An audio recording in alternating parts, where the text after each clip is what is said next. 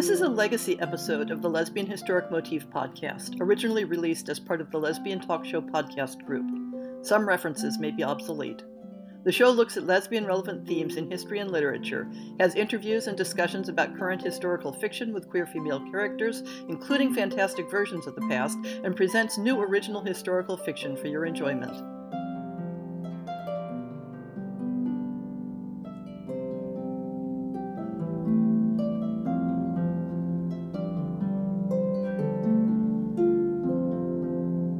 For today's book appreciation show, the Lesbian Historic Motif podcast is delighted to welcome Darlene Vendegna to talk about some of her favorite historically based fiction featuring queer female characters. Darlene is a voracious reader and energetic booster of lesbian fiction, and I'm glad to have this opportunity to have her on the show. This is an unusual recording session because we're actually sitting here in Darlene's lovely little house in Oakland to record. I first met Darlene at a reading at Laurel Bookstore right after my first book came out, and well, let's let her talk about it. Yeah, we first met at Laurel Bookstore, but we almost met when you were going to do your launch party. Well, you did your launch party at the late great Other Change of Hobbit. Yeah. In where was it, in Richmond or Berkeley? El Cerrito then. El Cerrito, oh God, yeah, it moved to El Cerrito, yeah. But I got the time wrong, which is not unusual for me, and we got there, I think, too early for it, and we couldn't wait around. Yeah, and I showed up for the reading, and Tom Whitmore said... was it Tom? No, I don't think Tom was there. It was Dave. Dave said, it's like, there were these people here earlier that you came for your reading, and I'm thinking, who? Who is this? Who even knew about it? Well, and I knew about it because Karen Kalmaker, who's with Bella, is a good friend of mine, and she said, hey, you know, this new book came out, and I think it's up your alley, and my daughter loves this author. She wrote a lot of stuff. She wrote short stories for Marion Zimmer Bradley's Sword and Sorceress. And I was like, I have all those books. That means I've read this woman. Who is she? And so then put it all together. And those great skin changer stories, right, were so great. And so, but we missed you then. But then I think I might even have hounded Luann at Laurel Bookstore to have you in, which I do. And she had you when we met. And yeah. We've lived happily ever after for a few years now. Yeah, and you know, I met Karen through dating myself here back in AOL days when there was a W to W, I think, women to women groups in AOL, and we had a group, and I met Karen, and I think I met Nicola Griffith through that, and a few others, and then it wasn't until Karen and I clued in that, wait a minute, we live kind of close by. And I think a couple other authors came, I don't know, we finally met, and that's a good 20-something years ago, and we've been friends ever since, so. Yeah, you know. And of course, Karen was the acquisitions editor at Bella when I sold my first book, but she and I had actually first met on a Usenet group called alt.shoe.lesbians, which was this weird little social group that the name came first, and then a bunch of lesbians moved in and decided to set up an online coffee shop there, and we had a fabulous time until Usenet kind of like fell into the gutter, and all the trolls moved in. And right. You know, it's so funny.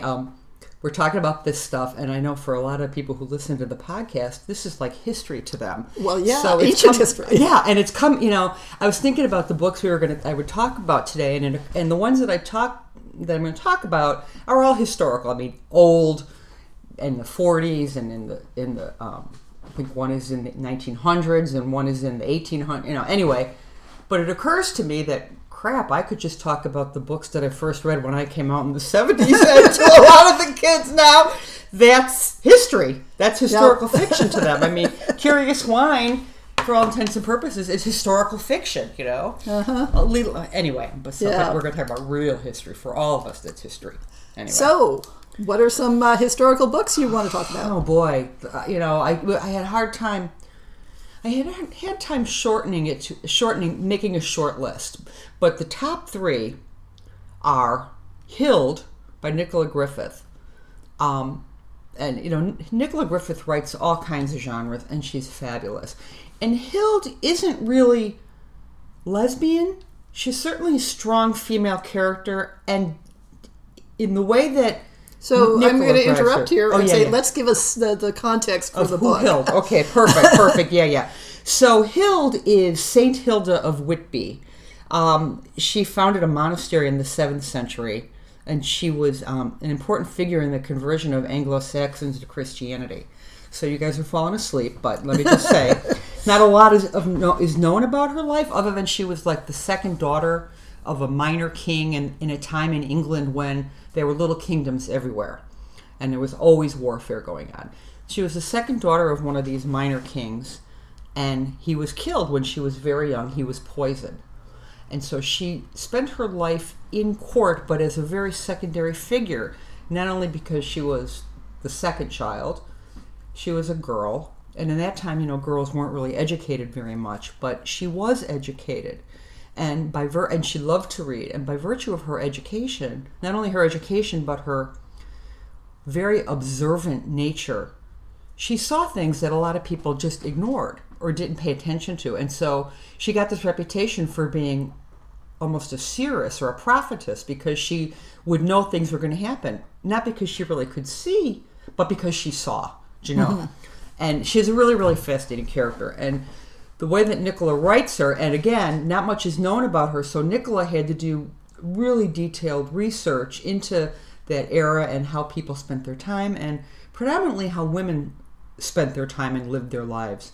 And so she creates this incredible story, and it's a journey of kind of a coming-of-age story in a way, because it starts with Hild as a very young girl, and it follows her until she's like 23 or so. Yeah. And she's not, and there's going to be others that are going to go further where you really find out what she is. And it's just a growing up kind of a story, and her primary relationships were with women. So although we can't say that this is a lesbian story, she definitely had love interests that were girls. Yeah, and Griffith has set up a context for saying, here is a context in which women having romantic and erotic relationships with each other is an integrated part of this society, but it's not the equivalent of heterosexual relationships. It's just this other thing that goes on. Sure. And I think a lot of it was a woman could have a woman lover because she'd still be a virgin when she got married, so it was okay. It was kind of an accepted thing, or it seemed to be kind of common that you'd have your significant friend who maybe would be your bed warmer or something, So, but she writes. It's really a dense book, and I don't mean that in a dry way, because Nicola has a beautiful way of writing that even though there's a lot of detail, it's just engaging and interesting, and she uses language so beautifully that a lot of times, and I'm a fast reader, so a lot of times I might skim parts if I feel like it's not furthering the story in any way for me.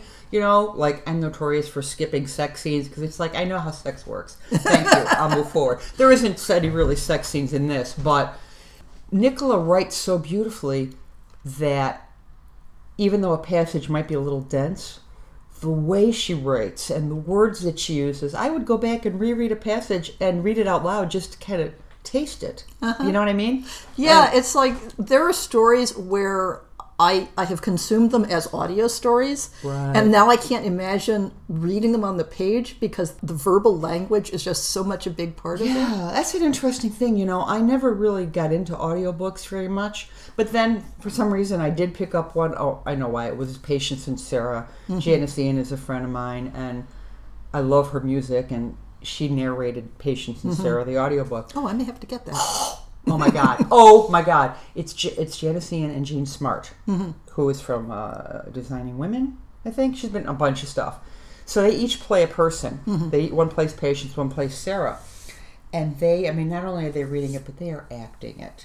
And I've read that book countless times, and I read it when I heard them read it to me. It was like a whole new book. So I can't recommend it enough. Even a book their voices are great. So anyway, Hild. Yeah, so it's fascinating.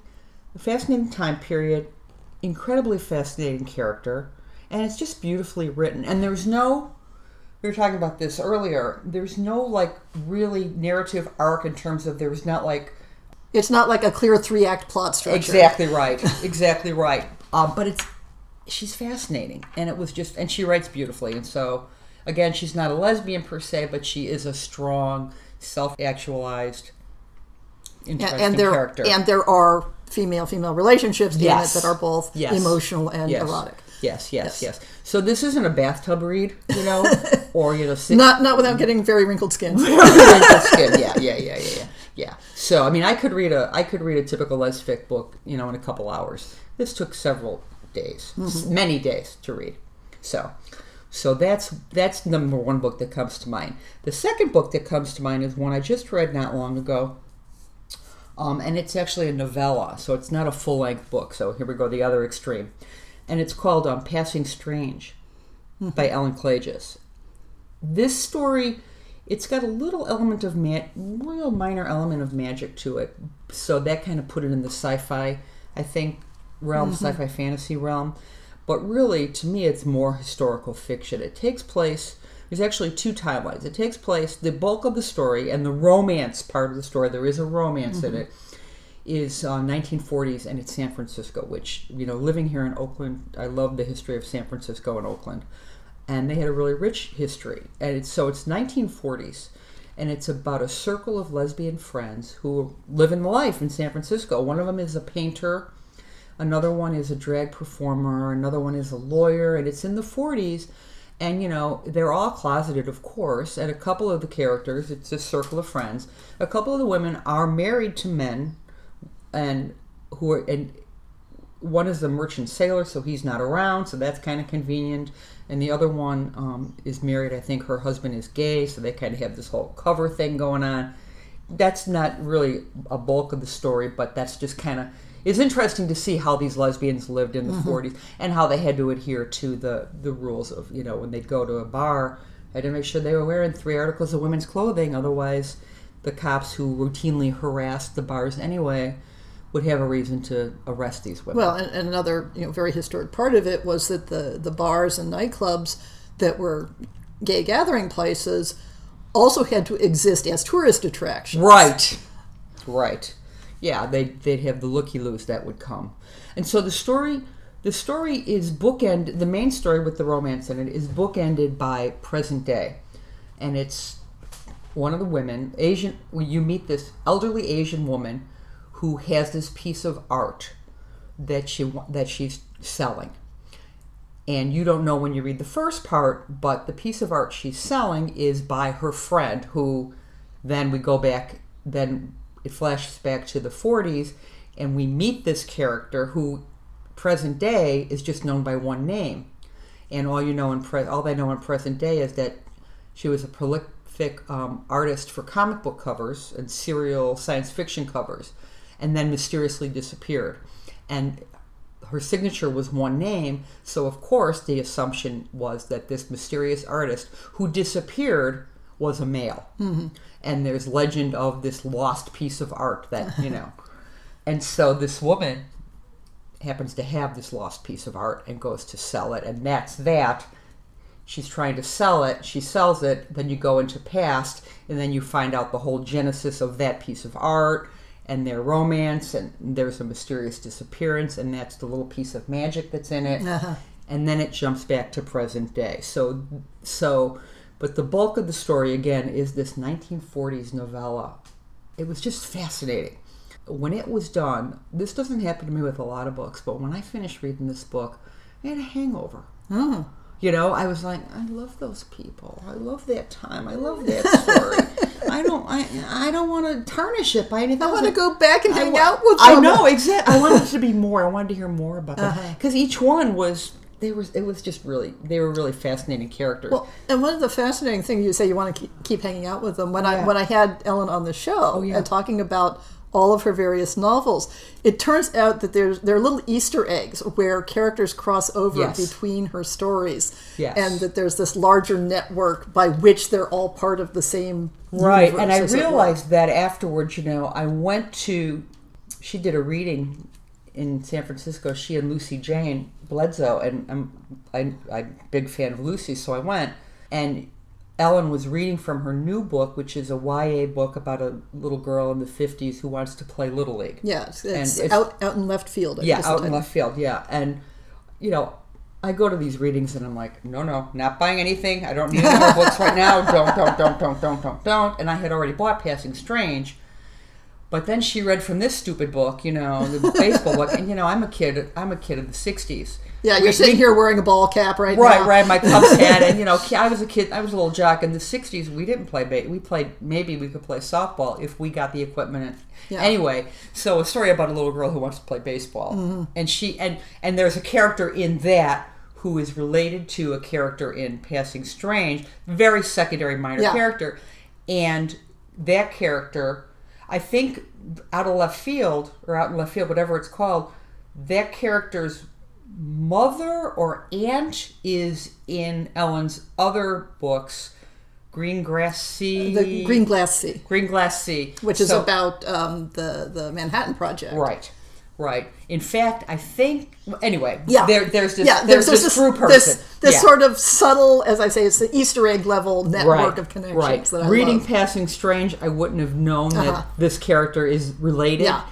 But she mentioned it when she was reading from the left field book that, oh, by the way, so-and-so is related to so-and-so. And so then I went Googling and a good reading. I was like, oh, okay, to read. Oh, my God. I think sometimes authors do that for their own amusement. There was, I think it was on Facebook or something recently, Jai posted a diagram of connections between I saw that. Lots of her novels. Not all of them. There were a couple little islands in there. But that she's got these Easter egg connections between the stories. Well, and that's fun. And if you follow an author, you appreciate that. And I don't know that it necessarily makes you want to read more of their books, but it certainly... Well, it makes you feel like you've got this inside line. Yeah, that's true. And if it's done in a way that jumps out at you, so it's like, I see how that was done, then it's not as much fun. But if it's like, wait, I recognize that name. Right. Wait, I recognize that story. Right. And you feel like you're in on a secret. Right. That can be fun. Right. Yeah, for sure. So, the time period, the characters, it was really great. I really loved it. I look forward to reading all her other stuff too. I really do. I mean, I've got, So I could jump to the connection with Ellen and Lucy Jane. So Lucy Jane Bledsoe, she writes in many different genres, and her books aren't, they're not. I think they're published by mainstream presses. So she's not really in the lesfic world per se, although she was the keynote at GCLS this year. But she wrote a book called A Thin Bright Line. Mm-hmm. And it takes place kind of during 50s, 60s, Cold War. And it's loosely based on, she had an aunt who passed away when Lucy was 9. And she didn't know much about her aunt other than she's got the same name, Lucy. But she knew she was kind of a scientist and a prolific, a good writer and editor. And she worked for the government. And she never married. Mm-hmm. So that's what Lucy knew about her. And so she was intrigued, and she did enough research to find out specifically what her aunt did, and that her aunt, yes, definitely was a lesbian. And so she constructed this whole story about her aunt's life with the little tidbits that she knew for sure, and then she added more. And so her aunt, the main character in the book, her name is Lucy Bell Bledsoe.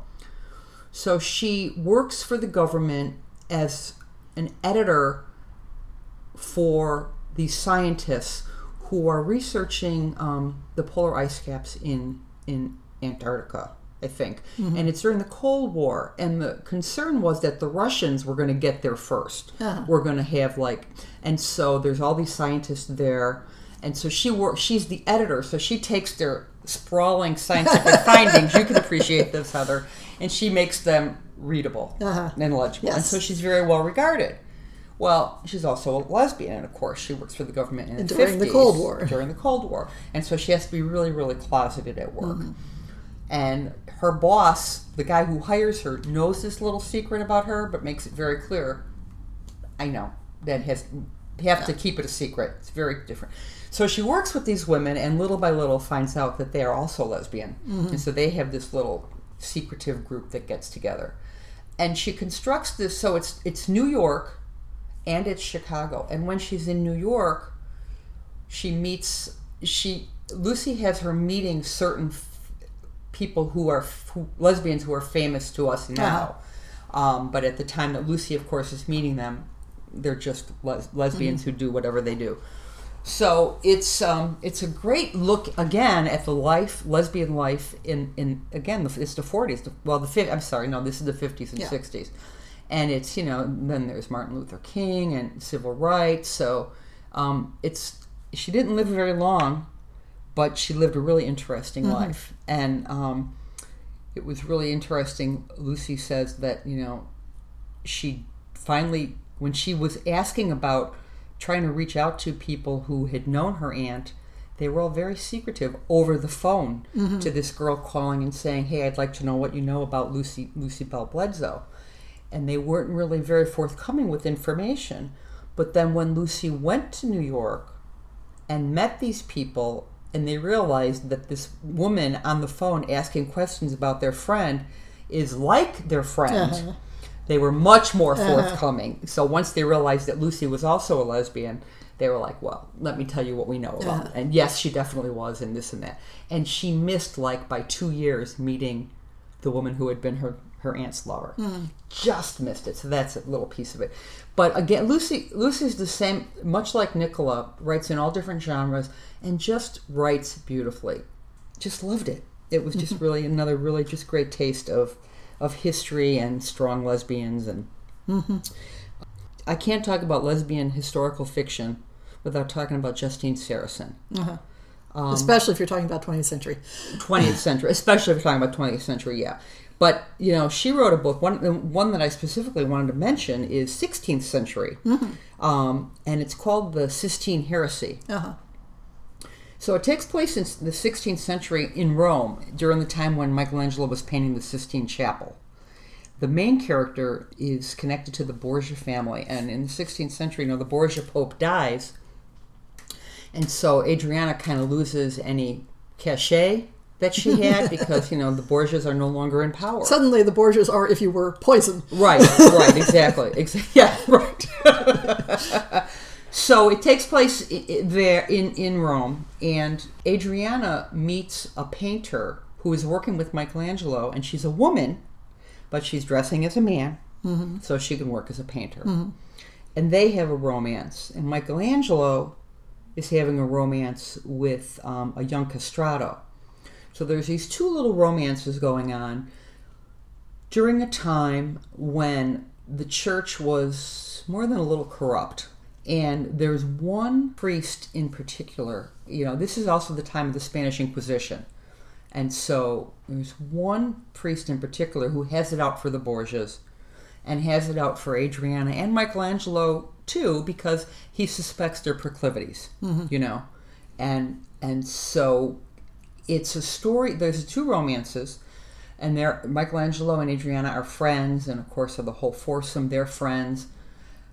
But Justine, her historical research is impeccable, and her use of place. I mean, Rome becomes a total character in this book, and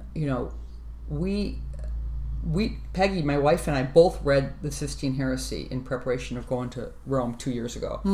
And it was great because, the Castel Arcangelo, or... Yeah. What the... Castello di Sant'Angelo? Yes. So it was really fascinating to go there and because it's in the book, in the Sistine Heresy it's mentioned. And so it's a delicious taste of 16th century Rome. And it really was, going there after having read the book, really helped me, cement in me that Justine does really good with scenery, man. Really good at setting a scene, and her research is just impeccable. All her books, I mean, from the 16th century. I mean, she's got a couple that I think are in ancient Egypt, and then of course World War II with her. I think she just won an award for the Berlin one or something. The Berlin one I think is new this year. Yeah. So the snipers.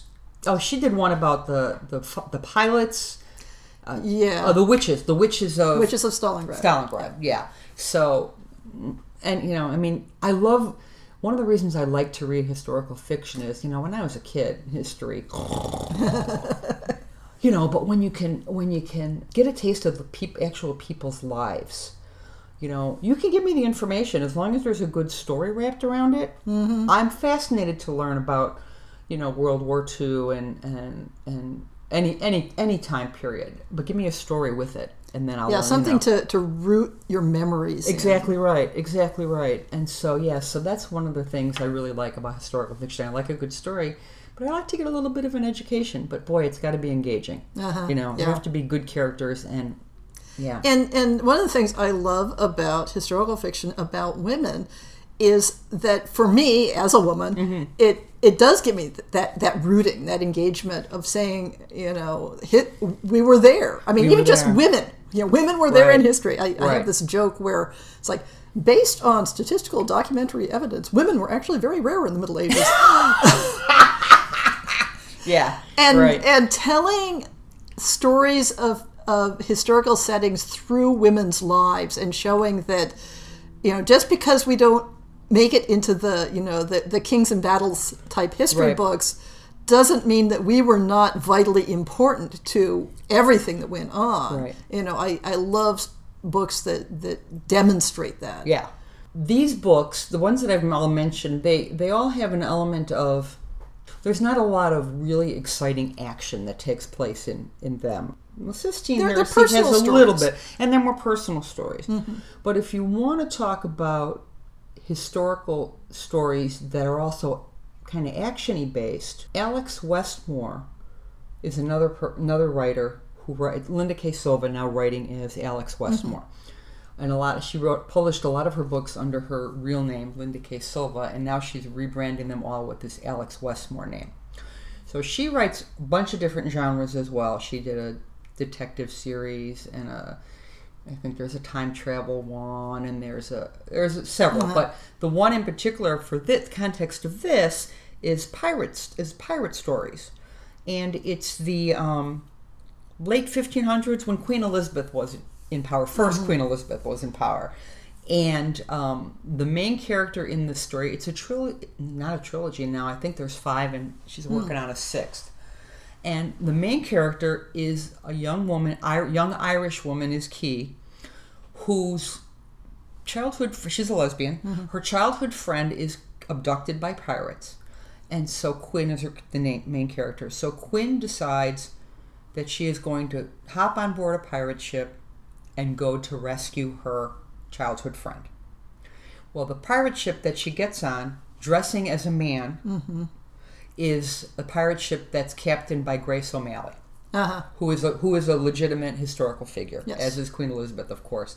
And Grace O'Malley has a vendetta against Francis Drake, and it's set in, this is a time when Elizabeth was really expanding her reign and trying to get hold of all of Ireland. Mm-hmm. And the Irish clansmen weren't having it, so there were a lot of battles. And Quinn is very Irish, and Grace is of course, very Irish. So Quinn joins the pirate ship, passing as a man, and has these adventures. So what's the title here? Oh, so the title of the first one is The Pirate Booty, or The Pirate's Booty. Mm-hmm. And the series is called The Plundered Chronicles. Mm-hmm. And so you follow Quinn through being on Grace's ship, and even Grace doesn't know that she's really a woman. And it follows, and Grace goes on to other books, or Quinn goes on in other adventures. And it's jam-packed. They read almost like action films. I mean, mm-hmm. Quinn is a great character.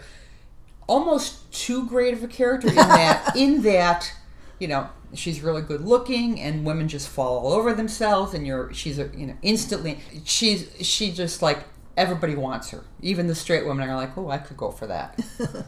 But she's also strong, independent, and the action and the fighting, and it all feels really realistic, and the relationships between Grace and Drake and what was really going on in the time with piracy was really interesting. Uh-huh. Yeah, so they're fun. They're really actiony, and Linda is a history professor, so I got to say she probably has all her facts straight. I haven't followed up on it, but they're really fun. These are books that are page turners. Yeah, I keep thinking that some year I need to do a special pirate show because it's such a major subgenre. Yeah, it really is, surprisingly.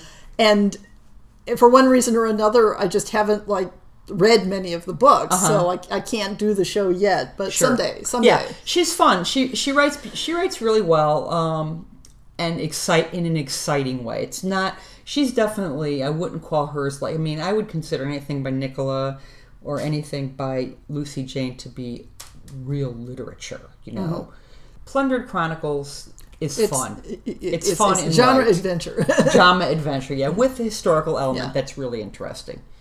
So that's my list. I mean, I could go on and on, but you have a time limit, I'm sure. So, well, thank you so much, Darlene, for coming on the show and welcome. Sharing stories and telling us all about your favorite historical books. Oh, my pleasure. Are you kidding? I like to talk about books all the time. I'm obsessed. And that's why I had you on. That's right. It was great. Thanks, Heather.